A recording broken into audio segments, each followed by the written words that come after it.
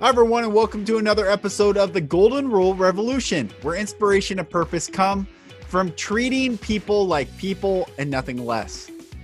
With so much happening right now in society, with so much happening, I'm sure, in your social media feeds, and the charge that you might be feeling, I was reached out to on Twitter by a veteran named Justin Durm. And Justin brought up to me an issue that I have been incredibly passionate about for the past 4 years specifically, and that is veteran suicide. Let's not forget, in light of everything that's happening, that there are people taking their own lives because they have lost hope. They have lost connection and relationship, and they are sadly making a permanent decision to temporary problems. This episode is, it takes all sorts of turns and twists, but I think the overall message that we can get from this is we get to take care of our veterans. We get to love them. We get to create space for their healing and their trauma. And we also get to create space for our healing and our trauma. Brothers and sisters, we get to unite as a species on the beautiful human race that we are. Thank you for listening. Here we go. Justin, thank you so much for joining the podcast. This is an important topic, brother. This is an important topic. Tell me, how did you even get to the point where you're talking about veteran suicide and saving lives? Tell me your story, brother. So you want the long or short? I don't know. You got to be more specific. What do you actually want to know? Because it's so much. Hey, well, let's start with you joining the military. I got an uncle that served 39 years in the Air Force. Wow. Yes, he was actually the highest rated non-commissioned officer in the Air Force. Wow. His name was Michael Dorch. So, okay, I don't know. It's a long, I don't know. I could really go long, like exactly as far as like where I'm from. Lay it down. Lay it down. We got like my family has so much heritage here. Our lineage is so strong in our city. Like growing up, like every sport I played, there's a banner with my last name on. So I got banners from, in Pee Wee League, they don't do banners, but middle school to high school is like banners with all our last names on it. So you talk about pressure, right? Yeah. And see, one of the things that got me actually interested in you did your TED talk about child abuse. Yeah, that's right.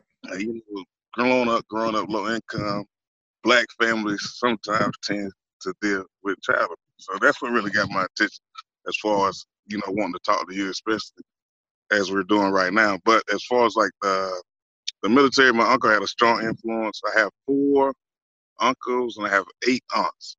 Wow. So all 4 of my uncles have served. Wow. My oldest brother served, and I always wanted to be like my oldest brother. Like even my bald head, I didn't want to cut my hair, but I'm bald. Yeah, I wanted to be just like him. So I joined the Army. He always told me not to do it. He said, I told you you should have never did it. I told you. Because I didn't like it, when I got into my behavioral health, because it's a tough job, to save people's lives. Right. A lot of people come in with a lot of problems, and you're like, man, my life is hard enough.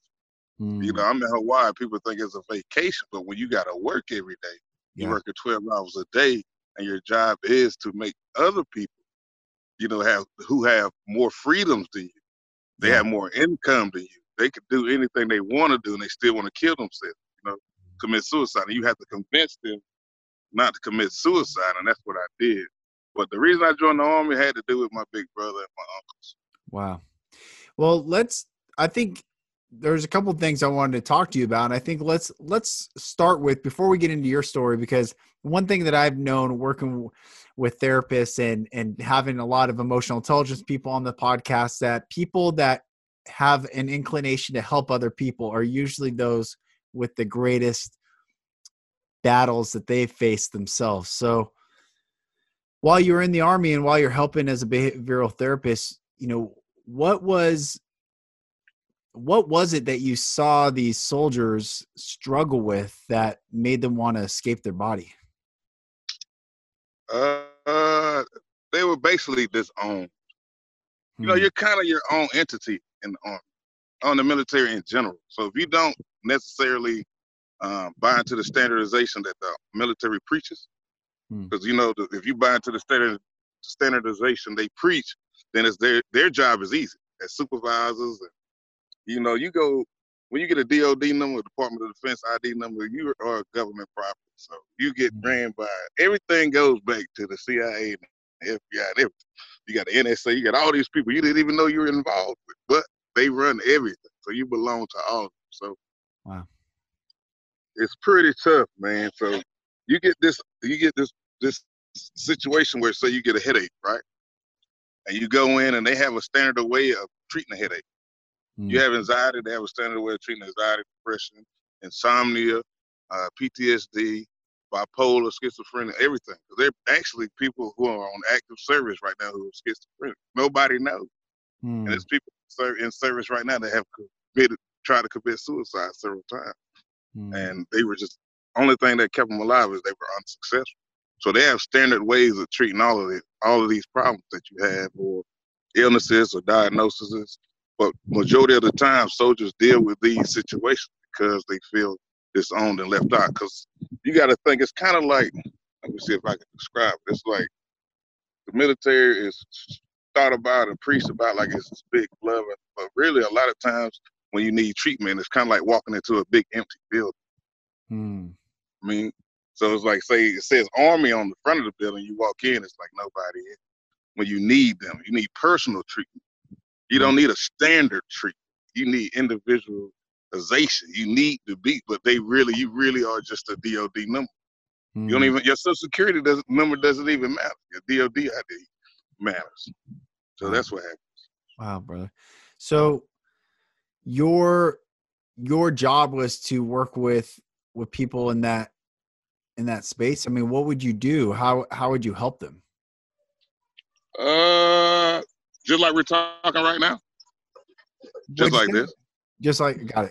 Just like we're talking right now. It's like they just need to have somebody there. And see, the reason my book is 81 Days of Hidden Suicide is on Amazon Kindle. The reason it's titled 81 Days because it's a guy. I can't say his name, you know, because what do you call it? Security reason. Yep. But 81 days. Usually when you go on a psychiatric ward and you're getting treated for mental disorder, you're usually on a stay anywhere from a day to 72 hours typically. But the guy wound up having to stay 81 days. And, you know, a lot of people didn't want to deal with, you know, the civilians. But every shift that came on, and we work 5 days a week, and it's either you work 7 to 7 in the day or 7 to 7 at, you know what I mean, at night. So either or, they always put me with the guy, or with the person, the individual. Let me say it like that. I don't want to sound disoriented or disrespectful, but I worked with him from 81 days because he tried to kill himself 3 times in 1 month. Wow. So the last time that made him get committed, right before he had to stay on the psychiatric unit for 81 days, he actually was very close to within 10 seconds of being successful of killing himself. And what he did was he slit his wrist. And that's it's vulgar, I guess. You know what I mean? It's very graphic. But that's what he did. He slit his wrist and he sat in the chair while he was bleeding out and took 3 or 4 pictures and then posted the picture of him bleeding out on Facebook. Jeez. So his team leader actually, the only thing to save him is his team leader who saw him change his profile picture.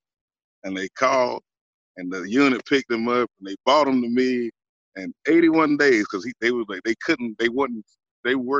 wasn't the staff and his unit, everybody wasn't sure he wanted to try to commit suicide. But he wound up, you know, he spent 81 days with me. We laughed, we talked, you know what I mean? Just being a friend. That's basically what I did for 4 years. I couldn't do that anymore. After that, I changed everything. But he moved to Colorado just so he can smoke weed, I guess, because it's legal there. Yeah. So he's alive and well. Amazing. What did you have your own battles with that? Well, my story's a little different. I guess after that situation is what really changed my perception of what life and what the matter of being and belonging and family and friends, all of that stuff. But I had it. A lot of people say I had it made it, but I necessarily didn't feel that. Like I said, we all feel disowned at some point. Yeah. Because my own problems, like I would say, I would tell the doctors, like, I can't sleep. So they give you medication, and the medication didn't work. I was like, well, my mood is wrong. Let's give you medication. My anxiety is up. Give you medication. They give you a pill for everything. Yeah. But a pill doesn't always accomplish what the desired effect is supposed to be. So that's right. You know what I mean? It doesn't necessarily fix everything. So after I dealt with the individual I helped, I don't want to say, I hate to say saved, but I don't think of myself as a hero. I think of myself as just plain guy. But I guess you could say, if you could ever check my Twitter or my Instagram or my Facebook, you could see that I was a very popular individual. I had a lot of female friends. I was doing a lot of cool things in Hawaii, jumping off a lot of cliffs, playing a lot of golf. I was doing a lot of cool stuff until I met and had to deal with that situation. It really changed my demeanor. And like even my affect, just the way I even looked at people, it kind of changed. I didn't really smile as much.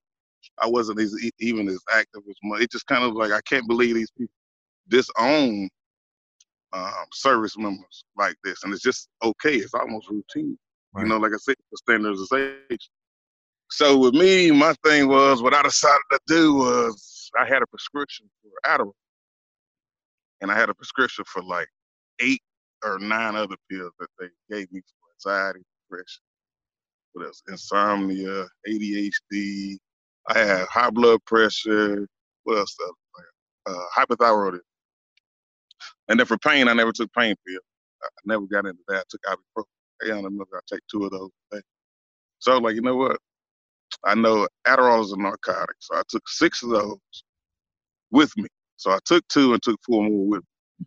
Then I took my buddy's car that used to let me loan me his car when I was in Hawaii. When he picked up some of the hottest women you could ever meet that I had known for a long time. And the whole time I'm drinking. I have like a half a gallon of whiskey, Wow. So I'm like, today I'm gonna kill myself. Wow. So we go out. So I'm on 2 Adderalls. We get to the bar. My favorite bar is was O'Toole's in Chinatown, Honolulu. So we sitting there. I'm still drinking. The half a gallon is in the car. I'm smoking my cigar like I usually do. I'm trying to hold on to reality, just being alive. It wasn't fun. I got all these beautiful women around me, but this isn't fun. So I started popping Adderall. So I wound up popping the last 4. And I was like, this isn't doing anything. So I was like, let's go get some cocaine. So we went to Waikiki to Lewis Street. And we went to a place called Kelly O'Neill's because I know a guy there, and I went and got like 2 grams of coke. I was like, do the 2 grams of coke. And I'm like, man, I'm still not there. So we went and got some marijuana. Got the marijuana. I get home, right? Somehow I made it on the base. I don't know how. I'm driving a truck. I'm inebriated. I'm making all the mistakes you make when you're trying to die, or if a lot of people have died doing what I was doing. Got home, fell asleep, and I was like, "This is it. There's no way I'm gonna wake up." And I woke up with the worst headache in my life. Wow. But before that, I had tried to slip my wrist, and I was like, "This hurts too bad." So I was like, "I'm never gonna try to slip my wrist. I'm gonna try to overdose." So that was my attempt, or futile attempts for suicide. The two main, and that's in my book. Is chronicled in my book. I put it. But I don't want to lie, man. There's nothing to be embarrassed about, man. A lot of people struggle with a lot. Yeah, brother. I mean, I attempted suicide when at the age of 20. Tried to drive off a bridge, took my seatbelt off, floored it, and a semi truck cut me off. That's the only reason I'm still here today. And I understand it. I also know, and I want to ask you and get into. I think all pain, especially people that want to escape their body and get out of this reality and really finally, falsely, but think they're going to find peace through taking their own life, really stems from childhood trauma, man. I don't disagree. Yeah, brother. So I don't really have any. That's basically like point blank information. I think that's very obvious. I mean, as children, we're as we're as close to the source of where we come from as children. We come into this world, we're open, we're excited, our imaginations are flowing, and we're just open. But that first time that adult who is maybe a parent or who caretaker is supposed to show us unconditional love hits us, strikes us, intimidates us, threatens us, scares us. We learn as children very early on that it's not safe to be open. It's not safe to be ourselves. That we learn conditioned by parents or school or whatever. And it's no different than being conditioned by the military to conform. But in order to conform, one must abdicate, oneself. And I have a lot of friends, combat veteran friends. In fact, I don't even know. God has brought a lot of warriors, even yourself, man, to find me, and you don't have to be in combat to fill up, but warriors. And I want to say to you, brother, and to everyone listening, Justin reached out to me via Twitter there, and then an email, and this is our real first conversation. We and this is the beauty of humanity, and this is the beauty of being able to connect with people all over the world and share our stories vulnerably, because who knows, man, who's listening right now and is hearing you share that and say, geez, they ain't know it was that real. Yeah. But see, my thing about you're talking about preconditioning. I think a lot of us you're born losing yourself, because like you said, they bore you into an anxiety disorder anyway. Yeah. As you stated, like you become something different when someone corrects you, whether it's disciplinary or just in general. Yeah. Well, this is how you say such and such, or this is how you eat, this is what you're supposed to eat.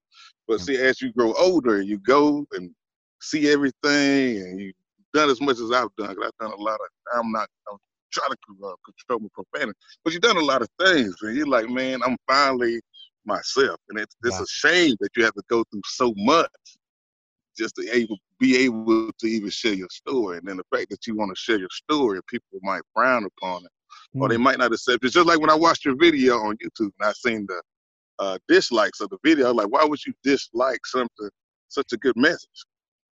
He's trying to bring something to you that you should be okay with. You should not be. It should be no dislikes on that video. But it's like ridiculous. I don't know. I don't know, man. People have their opinions, but I was like really upset about it. I guess because people think, what do you call it? What is it? Corporal disciplinary measures are necessary to raise children. I don't, because my nephews, or I don't, like when they mess up or whatever they do, because I don't have any children, but I have my nieces and nephews. Yeah. I might yell at them, but I would never. I could never bring myself. Yeah. It's it's funny you bring up. It's funny you bring up the thumbs down on my TED Talk.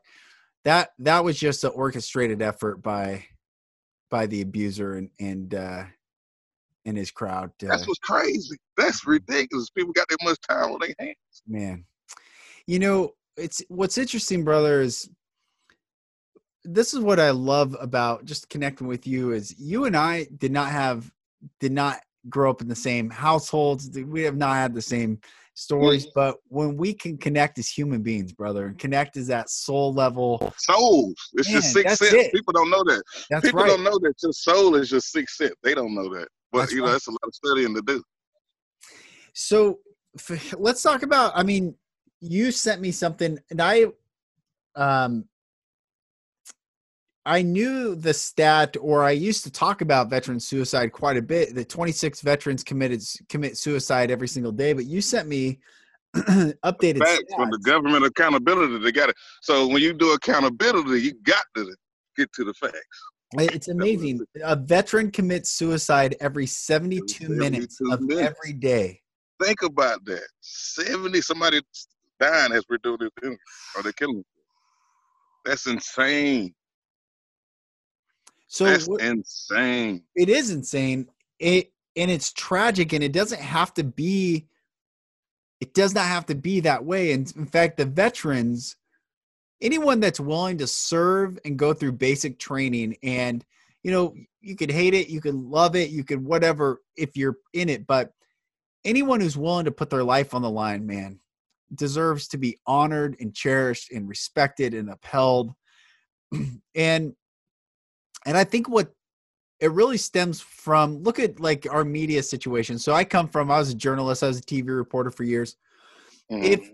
If the media, with as much energy that they're pushing coronavirus scare and all these things, if they turned it for good, and if they started talking about veteran suicide, if they started talking about child abuse, if they started talking about things, man, the world would be different. And that's why I'm on a mission. This podcast, the tagline is to treat people like people and nothing less.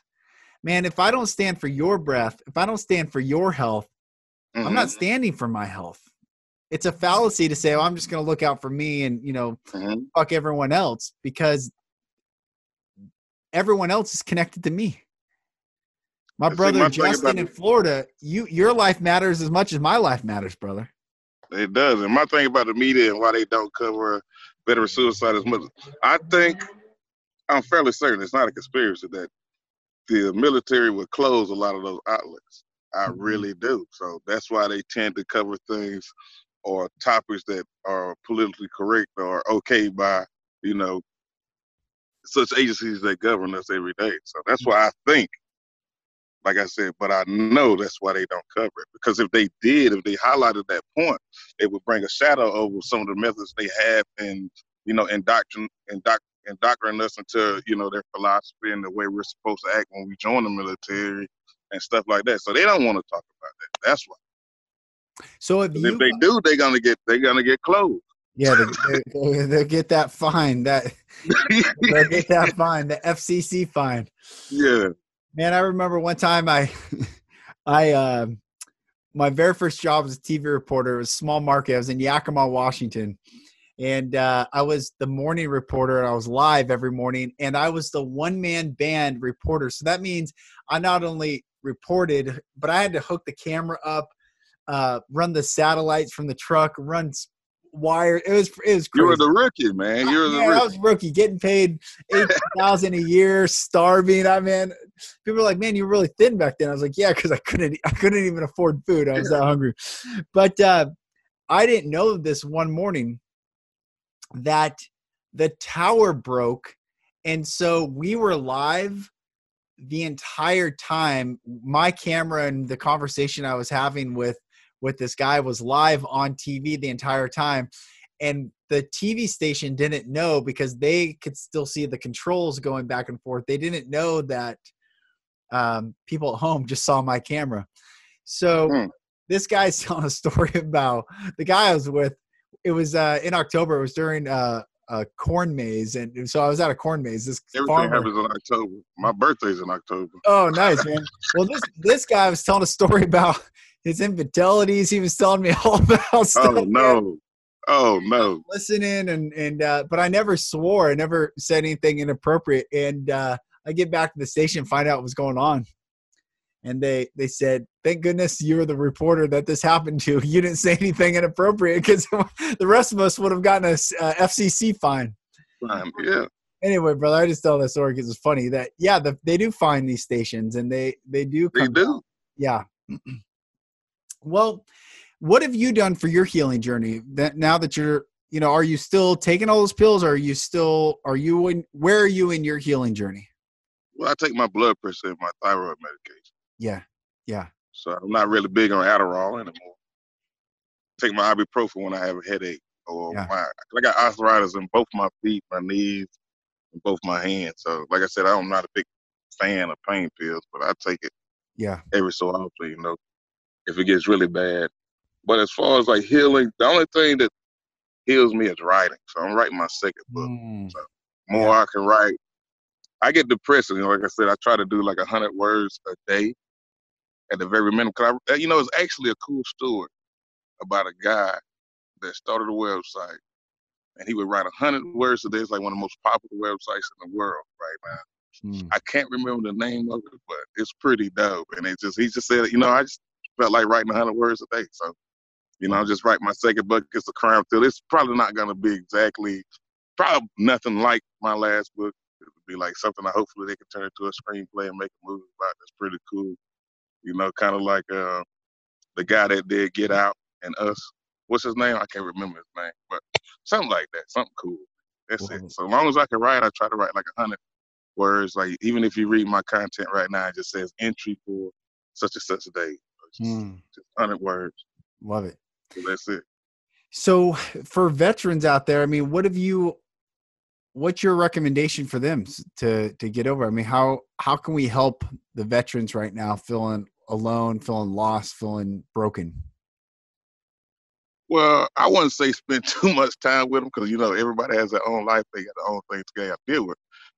I would say, suggest that, when they do speak to you, speak back. And it's guys that walk up, like I said, I'm in like a low income area now, just back home. I'm just chilling. I'm happy to be kind of hidden. So I'm kind of hidden. I kind of like, but even guys that walk by and they're like dirty and they smell bad and they're kind of like disoriented and they're not saying anything coherent, I still speak to them. Yeah. You know what I mean? Whether they're veterans or not. So just listen and talk to people. It's the best thing you could do. You don't necessarily give them money all the time. Money doesn't solve everybody's problem. But, right. If you can help that way, if they need something, give it to them. Don't try to judge them and say, well, you're not like, you must still get the honorable discharge because you're on the streets. But a lot of people that are on the street, that are veterans, they have honorable discharge. Yeah. Yeah. You know what I mean? They just got in the situation when they got out and they realized civilian life isn't anything like what it's like to be in the military. Yeah. And nobody's going to give you the one up just because you serve, because everybody doesn't support military efforts, because a lot of people want to be nonviolent. More people are more liberal. See, the military is a more conservative Republican thing. Yeah. A lot of people don't know that. Yeah. But that's what it is. That's not a liberal agenda thing. You know what I mean? Like, right. I'm going to go join the army and go support troops. Be a troop overseas to shoot people in Iraq and Iran. That is not what liberals are about at all. No. Yes, at all. Actually, they would go against you if they could. They're trying to minimize the military, and they always have been that. So, yeah. It's interesting right now watching. It's interesting watching Donald Trump right now because he's built the military back up, but he's also withdrew a lot of the troops, and he's actually, we didn't go to war with North Korea. We're not engaging in conflict, and it's an interesting thing right now because I agree with you. Just watching the rhetoric and the narrative that's taking place, man. It's I think we're seeing how it can be done, built up strong, but also not needing to be aggressive, for the sake of whatever interests of whomever, and yeah, I'm nonpartisan. I'm not going to try to pick sides, but I know liberals, if they could not have a military, they probably would. It'd be very small. It'd be a bunch of specific special agents, special soldiers, especially these people, have these secret agendas that they carry out, and they take out necessary assets. But as far as like a worldwide, I'm in a nationwide military and stuff like that. Liberals don't. They don't. Man, it's just running their agenda. And it's funny, liberal, conservative, these are just things. At the end of the day, everyone just wants to be loved. Everyone wants to just be, you know what I'm saying? Everyone just wants to. But you get caught up. When you join the military, you get caught you are in a war. You don't even know. You have no idea. Like, I'm just signing up to serve my country. You're serving the agendas of individuals who are influencers and policymakers and legislators. Yeah, because if you when you join the military, they tell you off rip, if you say anything against the president on any of your social media, you're a conscientious dissenter, so you can actually be killed by firing squad still. Yeah. Because that's treason. Amazing, man. Yeah. Amazing. So tell me about your book and how people can find it and what you're working on right now. So you want to hear a funny story? Yeah, bro. Like, I actually wrote my book as a worker project, right? And I said, you know what? I just want to put it out there because for years, we were like, you're going to write a book? You keep saying this. I did it. I wasn't so right to put it out there. It was a working project. Then I came back like months later, like, oh, shit, this is actually public information. Let me fix a little bit. So I went back. So it's still not grammatically sound, but it's there. But I wrote it in 6 days. Wow. Mm-hmm. Wrote it in 6 days, and the other thing is, I have never read my book. I've only read sections of 81 Days of Hidden Suicide. It's on Amazon Kindle. It's $9.99 because I made it $9.99 not to make a profit to get rich, but I made it that way so to protect my intellectual property. Yeah, you know what I mean, my human capital. Because if I make it free like the lady did on 50 Shades of Grey, there's no guarantee they're gonna pick up a black man's store. They could profit and do anything with it, and I probably have a tough time trying to get back my copyright and trademark rights to my own book. So wow. That's why I made it $9.99. But my second book is actually like a comedy crime thriller, and it's kind of loosely based on a lot of what I went through already. But it's more funny and it's more of a story. Tell me about life right now with the quarantine lockdown and how your life's been the past couple months with this craziness. Man, I live around a lot of African Americans or black folks. Yeah. We not worried. Yeah. We're not worried. Everybody's still doing everything they've been doing. Except for when you go to the grocery store, that's the only time you run into trouble. Yeah. But here in Florida where we are, they're loosening up. The bars are opening. My buddy just came back. He wants me to go to the strip club with him later on. To be honest, so we're basically like doing some of the same things. Because I haven't been to a bar since I think March, the beginning of March or something like that.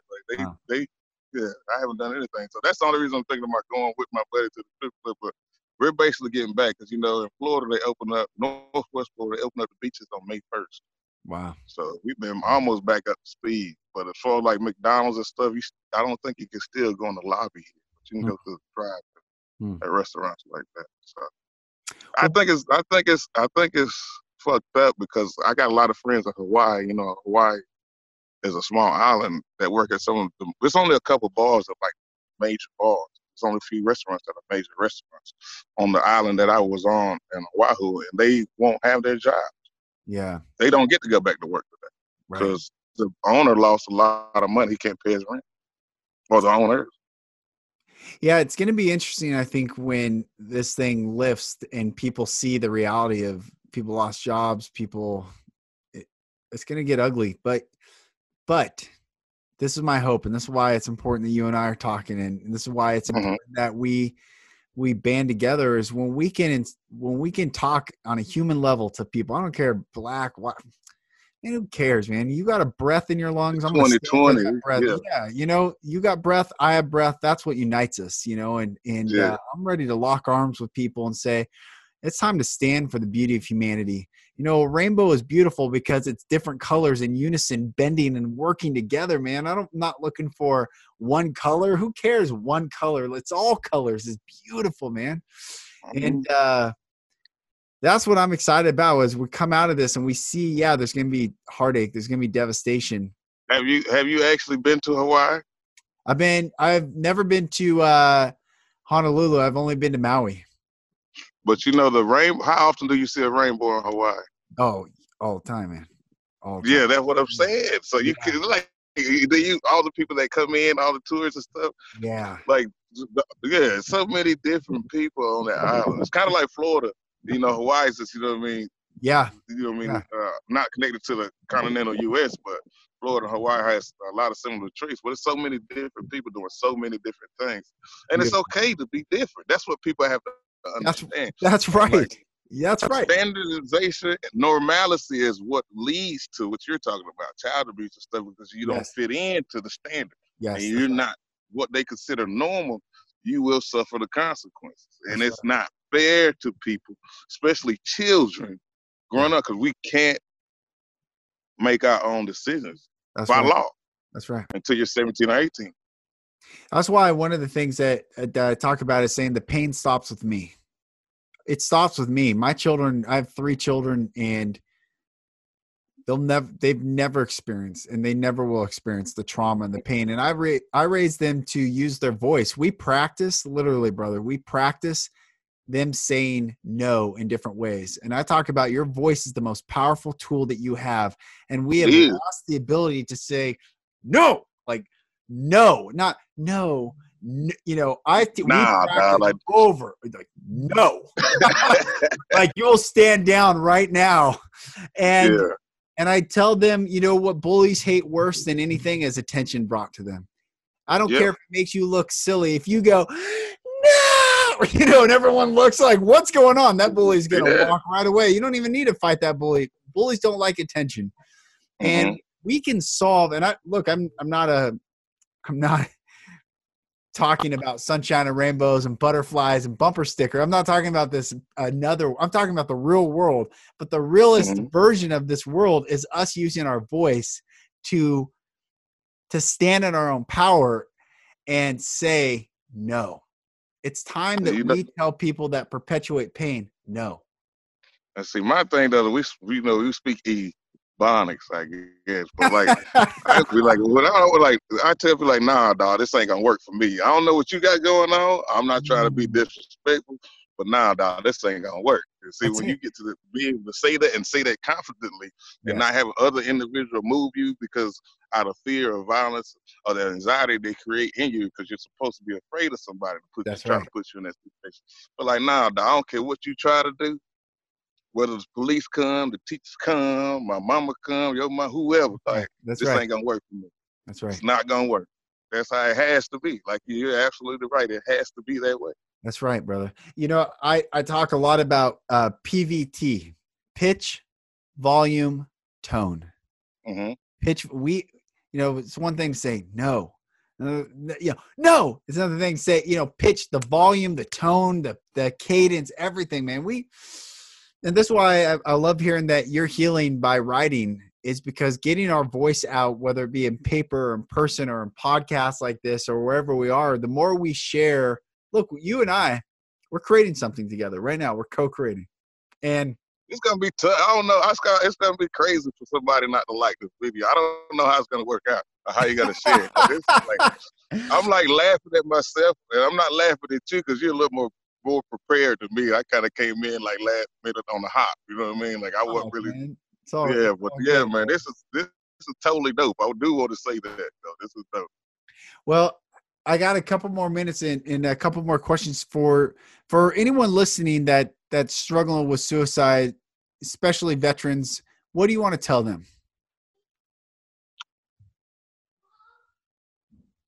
Don't kill yourself, man. Like, for real. Like, that's the most important thing. Life is everything. So when you wake up and it's difficult, you're looking at yourself or even your thoughts, because a lot of veterans deal with schizophrenia or bipolar, so they're hearing a lot of different voices in their head also. So you're dealing with things in your mind, and you're dealing with things you hear from people personally, also face to face. The most important thing is to remember to find your own voice, to know your own voice, and remember life over everything. So even if it's not pretty, there are people doing worse to you, and that's not to brag or something like that, but it's somebody doing worse, and they're just they're probably smiling. And some people smiling in a terrible situation because they are just happy to be alive. So life is everything, because you can't do it. When people say money is the most important thing, but you can't have money without life and time. So time first, focus on your time, and what are you going to do with your time? So if you wake up, you're like, man, I don't want to be alive, or this. What are you doing with your time that can make you not feel like that? That's my hope. That's beautiful. So find something better to do than to commit suicide. There's a bunch of other things you can do, right? You can run. You could, I don't know. There's a million things. You could even gambling. If you want to go have a beer, go have a beer. I don't know. Just don't do anything, violent or anything. You wind up in prison and jail, because there are actually veterans that actually drive to the VA. Because a lot of people are angry at the VA. And it was like one guy, he was actually a major. He was fairly high ranking in the military, who set himself on fire in front of the VA to protest the treatment of, him not getting the necessary treatment he needed for his diagnosis. Right. Problem. Wow. Like, that is really extreme. It's really bad. And I want people to know, like, to understand, like, there are people out here like me that understand it's not fair. Yeah. Yeah. So a lot of life ain't fair, man. And that's what people don't understand. Life ain't fair to nobody. That's even if you're rich, even Bill Gates, Warren Buffett. Yeah. It's not fair to them. Or even Jeff Bezos and Mark Zuckerberg, even Donald Trump. It's just not fair. People are going to build you up to break you down. So Yeah. don't let them bring you to a point that you actually take your life, man. Life is everything. You can't do nothing if you're dead. That's good. That's Nothing. it, brother. It's over. Solomon said we read in the book of Proverbs, he said, where there's a lack of vision, the people perish. Yes. Lack of vision, the people perish. What's the vision for the rest of your life, brother? What are you hoping to accomplish, and what impact are you looking to make in this world? The trajectory of my life? Yeah, brother, the vision. I think I did it.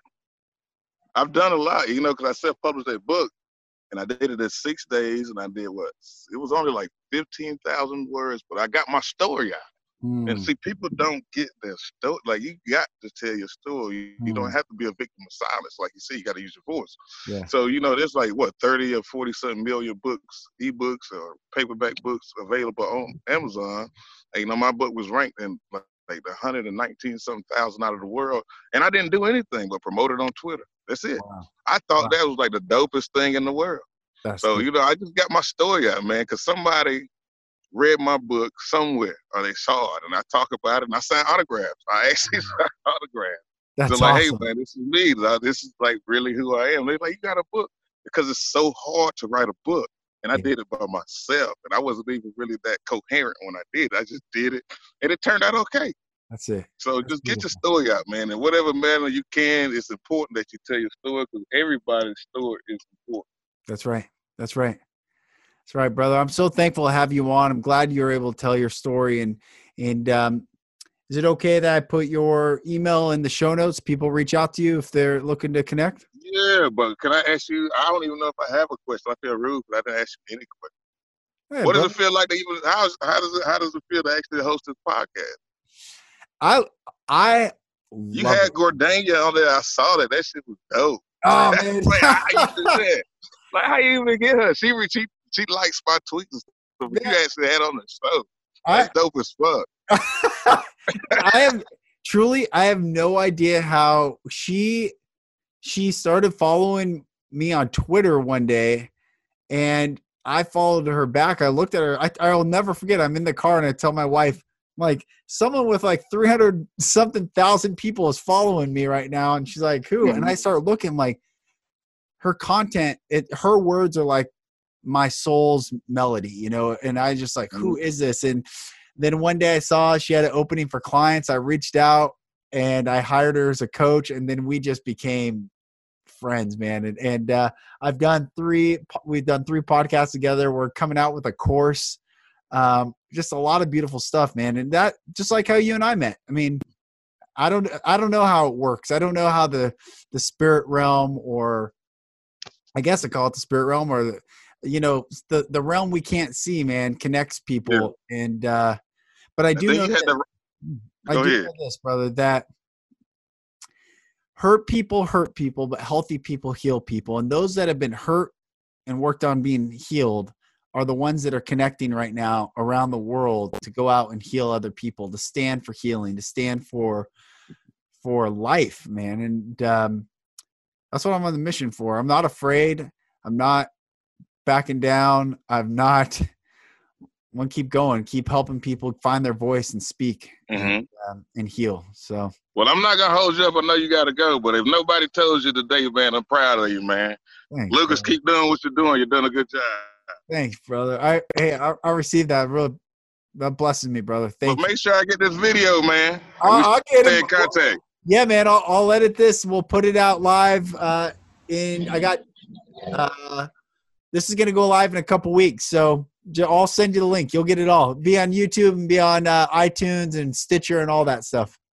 All right. Well, I'm going to start the video so you can go. As long as we laughed, it was a good interview. We were good. That's good, brother. All right, buddy. Thank you. Thanks, man. I'll talk to you. Well, my brother, Justin, thank you so much for joining, sharing your story. And I just encourage you to keep going on your path, keep bringing more light, more love, and more inspiration into this world. My brothers and sisters, where there's a lack of vision, the people perish, Solomon wrote. And he also wrote, hope deferred makes the heart sick. So no vision, no hope, sick heart. Sick heart eventually leads to death of culture, death of society, death of self. And instead of trying to engage society to touch the heart that gives some hope to hopefully have a vision, let's get back to the great vision that we can have where all men and women are created equal and treated equal, that we can unite in love and light for one another to give the highest good for one another. And where there's anger, brothers and sisters, that is just a sign for you to go inside and heal more pain. There's nothing wrong with being angry. However, if you don't heal that which makes you angry, you will always be subservient to the narrative, to the imagery, to the content that can quickly take you out of your power. And I hope that you awaken, that we awaken as human beings to be the invitation for others to come out of their trauma, to come out of the pain, to come out of those circumstances and those relationships and family dynamics and social constructs that keep us from experiencing the love and light, the beauty and majesty of having breath in our lungs. This is my hope for you. Keep on doing the work, brothers and sisters. Keep on doing the work. You're not alone. My name is Lucas Mack. This has been the Golden Rule Revolution, where inspiration and purpose come from treating people like people and nothing less. I'll talk to you on the next episode.